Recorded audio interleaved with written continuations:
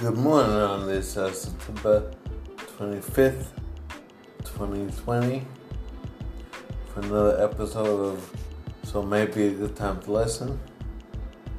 This episode is called Alladin. No, he's not. Once again, Alladin.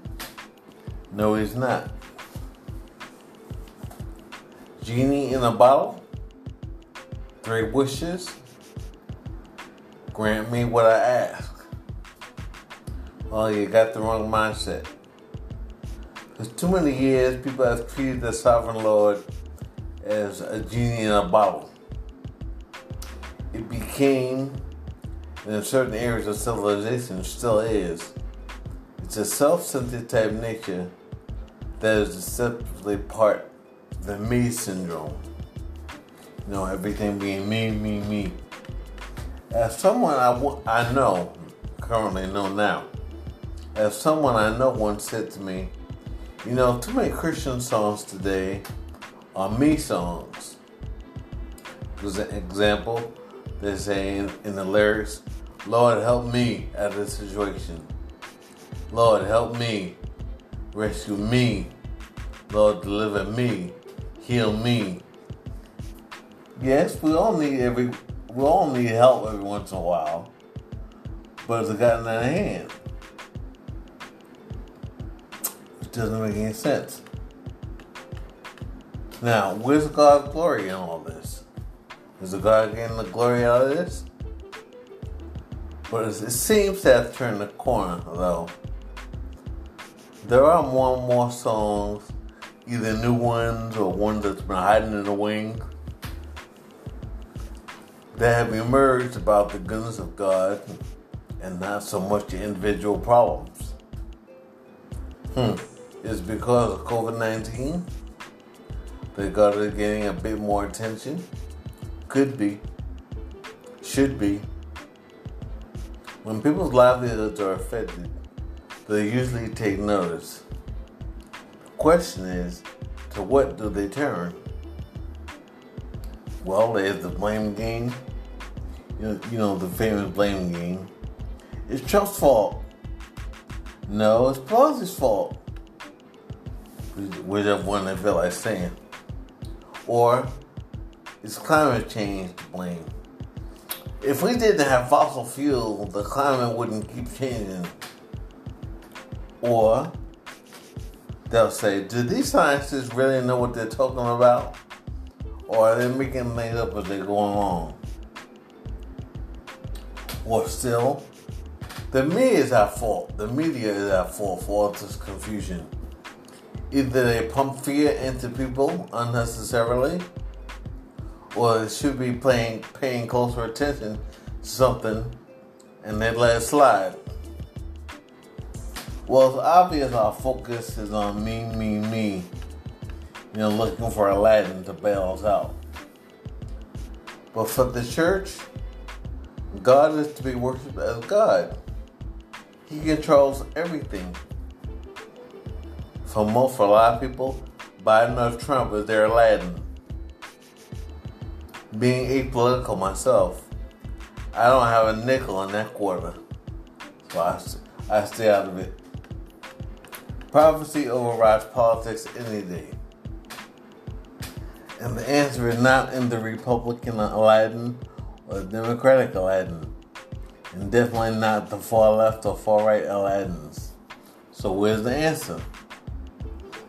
Well, let's see. It's where it's always been. As near to you as your lips. Yet, as a whole, we won't use our mouth to cry out to God for forgiveness for messing up this country through slavery, abortion, greed, murders, sexual immorality, and conceit, among others. There's a lot more. You might say, unsaved person might say, well, not me. I'm not for any of those things. Hope not. It doesn't matter though. It doesn't matter. Everyone has been born under a curse and must be released. Do you have a biblical proof of that? Well, Romans 3:23 from the NASB. I'm not going to read them. I'll just tell you briefly what it's about. Romans 3:23 from the NASB. That's all have sinned and come short of the glory of God. So nobody can come into the world and say I never sinned. Psalms 51:5 from the Complete Jewish Bible.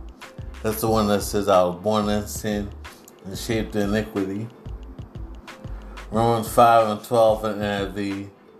I think that one says that in Adam all died, but in Christ all been made alive. Or rather, death came into the world through Adam. So if it wasn't for Adam, there'd be no death. Adam messed up, so death came into the world.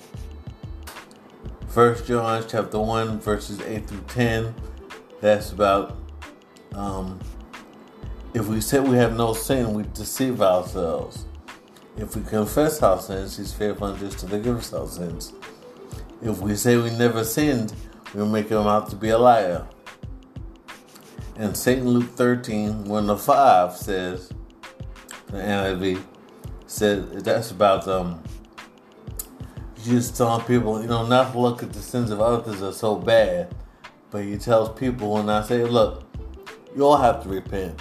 If you don't repent, you're gonna likewise perish, just like anybody else who may be a murderer, who may be into sexual immorality, who may be into greed, abortion, all that stuff. He said, don't point at them. You have to repent too, or you're going to likewise perish.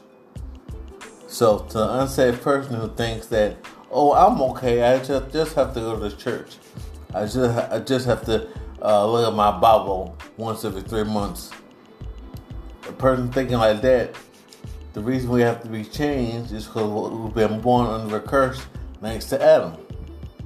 Messing up in the garden. So, I'll go back, I'll read this thing I said before, where I said, so where's the answer been? It's been where it's always been. It says, near to us is our lips, but we won't use our mouth to cry out to God for forgiveness for messing up this country. All the different ways we've messed up this country since, I'll go back even to their independence. You want to go back to 1776, talk about this country. Ever since slavery, abortion, 1973, greed, which has always been around, murders, which has always been around, sexual immorality, which has always been around, and conceit, which has always been around. So, if you want to say the last 20 to 44 years, all these things have been around, just keep chipping away at the goodness of this country. You said, what do you mean the goodness of this country? Geographically speaking, this is a beautiful country. If you ever gone around this country, different states, and look at the beauty of it, the landscapes and the everything, the trees, the mountains, the valleys, the fields. This is a very beautiful country. But we keep chipping away at the morality of it over the last 20 to 44 years through these things I mentioned. So don't take the position that, oh, I'm not so bad, I'm a good person. We have to stop that. All have sinned and come short of the glory of God. Anybody born into the world, you're born under a curse. And the only way to get out of it is to give Christ your life. Now, backtracking a little bit, we can do things that we think are going to help society. We think they're going to help society, but according to Psalms 115:3 from the Complete Jewish Bible, God says, we say, our God is in heaven. He does whatever He pleases. Whatever God pleases, He does what He's going to do. His will is going to be done no matter what. So I can pray for something, He desires to answer my prayer, but it has to be in His will. If it's His will, He'll get it. If it's not in His will, well, you may not get it. And you know that for a fact. Sometimes you pray for something and you just know it's the right thing. You think it's the right thing, but then you don't get it because it's not in the plan of God. See, our God is in heaven. He does whatever He pleases. So, no, I won't say that. Romans 11:34 from the NLT. For who can know the Lord's thoughts? Who knows enough to give Him advice? See, we can't boss God around and tell Him what to do. He's going to do what He's going to do. Not because He's mean, He's not a dictator. He's not going to say, hey, take this, take that. But He's going to do what's in the best interest of us and of Him first. He's the one who's going to get the glory. So people unsaved can't think they know more than God, or even saved. You can't think you know more than God. Do we know enough to give Him advice? No, not at all. Now, to the saints of God, this was a prayer of Paul that he wants the saints of God to have. He says in Ephesians chapter 3, verses 17 to 19 from the NIV, part of his prayer. So that Christ may dwell in your hearts through faith. And I pray that you, being rooted and established in love, may have power, together with all the Lord's holy people, to grasp how wide and long and how high and how deep is the love of Christ, and to know this love that surpasses knowledge, that you may be filled to the measure of all the fullness of God. So first He wants Christ to dwell in your hearts by faith. Not by man's knowledge, not by studying a bunch of textbooks and you have academic knowledge. That's not good enough. He wants Christ to dwell in your hearts by faith. And by being rooted and established in His love, with the power of His love and the power of the Holy Spirit, you may have the power, together with all of the saints, so that we get to a point where we understand just how wide and how long and how high and how deep is the love of Christ. But you're never going to understand it fully. Why? Because His love surpasses knowledge. Like I say to myself sometimes, we live in this third dimension where we see things, length, height, depth. We can see things with our eyes, but there's another dimension, the fourth dimension, the unseen world, where Christ dwells, where the angels dwell, where demonic forces dwell. And we can't see that, but we know it's there. And we try to solve problems, spiritual problems, in the third dimension, and we can't do it. You can't resolve something spiritual in this dimension. You have to get in contact with God and let God work it out, let God fix it. Because in His dimension, He passes the laws of physics. He made physics for us down here, but He's the one who will alter it. If He doesn't want to do something through physics, He'll do a miracle some other kind of way. He doesn't have to stick to physics. He doesn't have to stick to the third dimension. He's not in this dimension. So His love surpasses our knowledge of how far we can understand love. It goes way past that. And He wants us to be filled with the complete measure of the fullness of God. So Paul is desiring that, in other words, that we know as much about God as we possibly can. Nobody's ever going to know everything because God's infinite. Infinite power, infinite wisdom. We're never going to know everything about God. It's impossible. And this is also important for us to know, for unsaved and saved people to keep this in mind. Now, if you keep this in mind and relate it to Psalm 115:3, you'll understand that God is so great and so powerful and that He controls everything. This is Isaiah chapter 45, verses 5 to 7 from the NASB. I am the Lord, and there is no other. Besides me, there is no God. I will gird you.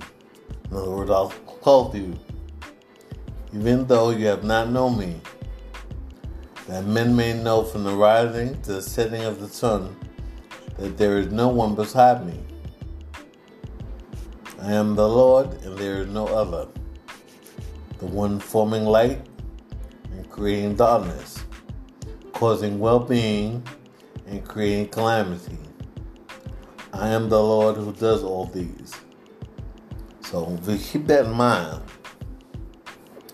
the average person will say, oh, he's mean. He creates calamity. He creates darkness. Yeah, listen to it. It's telling you both ends. He's the one who formed light. You say, yeah, I agree with that. But he's also the one who creates darkness. I don't understand. In other words, he does everything. What I say, think back to Psalms. Our God is in the heavens. He does whatever pleases him. Okay? Causing well-being. Okay, we believe that. Causing well-being and creating calamity. The stuff that's going on right now around the world, the Lord, like I said, He's allowing it to happen. And He can create calamity if we don't listen to Him. We don't obey His commandments. Remember that list I read before? About the abortion, the slavery, the sexual immorality, all that stuff. Those are the things God is holding over mankind. Not just the United States, but the whole world. And we can see the calamity, we can see the pestilence that is all over the world now with the coronavirus. So God can do both. He can create things good and create things bad. The last line of Isaiah 45, 5 to 7 says, I am the Lord who does all these. Keep that in mind. I am the Lord who does all these. So God can do whatever He wants, whenever He wants. Yes, He's definitely good all the time. And calamity and darkness will only be put on people if they keep kicking against Him. That's the only time He pulls it out. He doesn't pull it out to be mean. So that should tell us if it's being pulled out now, we must have been doing something wrong for a long time. Because God is merciful, He's slow to anger, He's quick to forgive. So in order to see all this stuff, we must have been going bad for a mighty long time. And when He was in the wilderness talking to Satan, St. Matthew chapter 4, verse 4 from the NIV says this. Jesus answered, it is written, man, including woman, shall not live on bread alone, but on every word that comes from the mouth of God. So, you can't pick and choose the verses you like, the scriptures you like. It says you're not going to live on bread alone, but on every word that comes from the mouth of God. So you can't just live on natural things.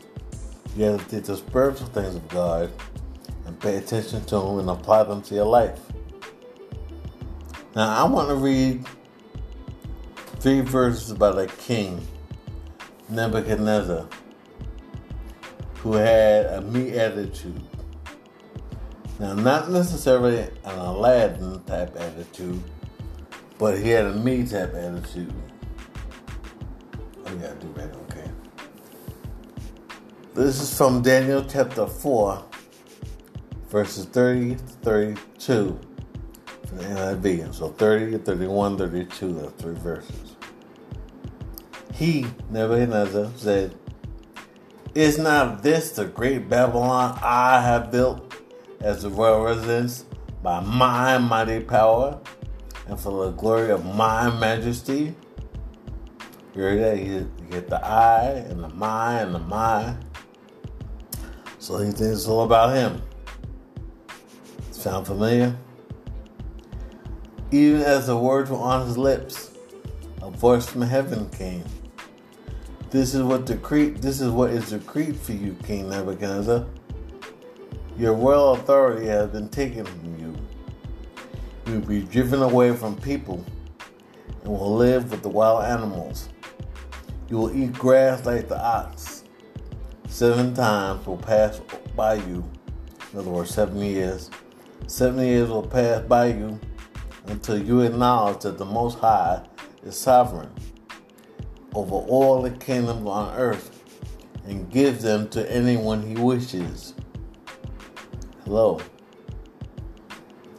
So this king spent 7 years. His hair grew long. He had nails like bird claws. And he was eating grass like an ox. And he was out there with the wild animals. He wasn't around any people. For 7 years. And then he finally came to his senses after the 7 years. And God restored the kingdom back to him. But as long as you understand that God is in charge of everything, and that we need to be humble, that we get on much better. Now, I know TV is supposed to be just TV.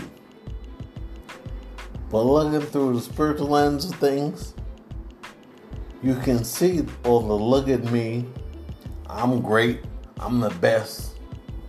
Men getting softer while women get a harder attitude that the media is cramming down our throat. Ever so slick and quietly, and it's done with a smile. Don't be fooled. They're trying to get society culture to change. They want men to be softer, women to be harder. Like I think there's somebody even attacked a couple of years ago. You say, "Oh, blue is for boys, pink is for girls, and boys should be able to play with dolls, and girls should be able to play with trains." And they're trying to change it, but what's in there? Girls naturally tend to go after the dolls, and they like pink. So what? Boys primarily go after trains, and they like blue. So what? If that's what they like, that's what they like. Why you gotta try and change them? Just leave it alone. Alright. Now adding to that, let's face facts. Most men don't want to hug a bodybuilder. They want to hug a woman. Alright? They don't want to hug somebody that feels like them. So let's be humble and stay in our lane. Now, I'm not going to give you any more examples at this time because I don't want to go off into the weeds or go down a rabbit trail away from the subject. Now, we may not want to admit it, but we know that the country and the world has changed for the worse. Now, you might say, well, this next election is probably the most impactful one we've ever had. We don't know the half of it. I'm not telling you to vote. I'm not telling you to not vote. Like I said, I'm apolitical. Because I want to tell you this. Whoever wins, still expect more chaos. Why? Because prophecy wins out over politics. Expect more frequent and intense weather patterns. Why? Because prophecy wins out over weather science. Expect more lack of food, crumbling individual economic circumstances, and civil unrest. I really hope you don't think that rioting is automatically going to stop if the Democrats win. Don't be that naive. Prophecy wins out over humankind's desire to make things better. No God, no change. Now let's have a word of prayer. Lord God, open our eyes. Let us see what you're doing to us. What you're doing for us. Let's examine our own heart not pointing fingers at each other. Lord God, we need you like we never needed you before. And for the skeptics, if the people don't believe, let something happens that they can't deny it. They can't deny your existence. They can't deny that the country is going a certain way. It's time for us to get curious and to get serious. Let's examine your word. If we never looked in your word before, let's start looking at it. And let's stop trying to make logic out of it. You don't dwell in our dimension, in our time. You're higher than us. So the things that are written that may seem too fantastic to us, that's just because we're not looking at it on the right level. We're taking it out of context, and we don't believe that you can do that. But you can. You can do anything except fail. Heavenly Father, we thank you. You're not Alladin. You're not a genie in a bottle. We just don't get 3 wishes. We just don't get what we want because we think you're supposed to cater to our needs. You're God. You're the sovereign God. We have to come up to your standards. Man shall not live by bread alone, but by every word that proceeds out of the mouth of God. Lord, open our understanding and allow us to be real in what we do. Because if we're not real, you know it already. And man doesn't know it. Lord Jesus, we thank and praise you for everything you've done. And we pray, Lord God, that you keep our minds set on you. And allow us to be real. In Jesus' name we do pray. Amen. Now, I just want to give you a little reminder for tomorrow, Saturday. Tune in on one of your devices Saturday, tomorrow. Anywhere from 7:30 a.m. to 11 a.m. for the National Day of Prayer in Jonathan Cahn's address to the nation from Washington, D.C. Now, the prayer appears to be the one that was done in 2017. However, I believe his address that he's going to give is current. We'll see. So I didn't see that where it's on TV, but it will be on. I can't get it through my phone, so I'll do that. I can't wait. He's been talking about it in his that thing I get monthly Sapphire. Excuse me. He's been talking about it. The National Day of Prayer. So during the day tomorrow, stay prayerful and pray. This is around Jewish holiday time. Yom Kippur is coming up on Tuesday, I believe. No, Monday night. No, Sunday night. Sorry, Day of Atonement. Sunday night, I guess it's 6 o'clock through Monday at 6 o'clock. You know, Jews start at 6 o'clock. Go 6 to 6. We go 12 to 12 midnight. They go 6 to 6. But either way, we need prayer for this nation, obviously. This is not the time to be anti-Semitic. This is not the time to be anti-God. Atheists, this is the time to put your pride down. Be humble. Don't be arrogant.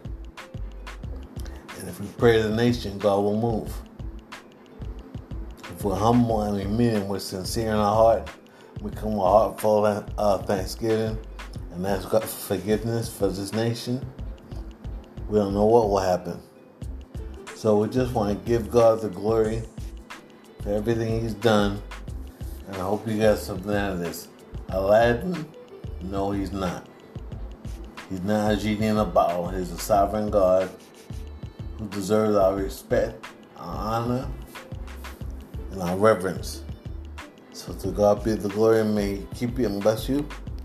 In Jesus' name we do pray. Amen.